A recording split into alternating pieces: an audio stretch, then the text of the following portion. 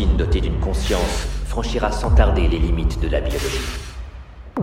Et en peu de temps, sa capacité analytique sera plus puissante que l'intelligence collective de tous les êtres humains ayant vécu depuis les origines du monde. Maintenant, imaginez une telle entité munie d'une gamme complète d'émotions humaines, incluant la conscience de soi.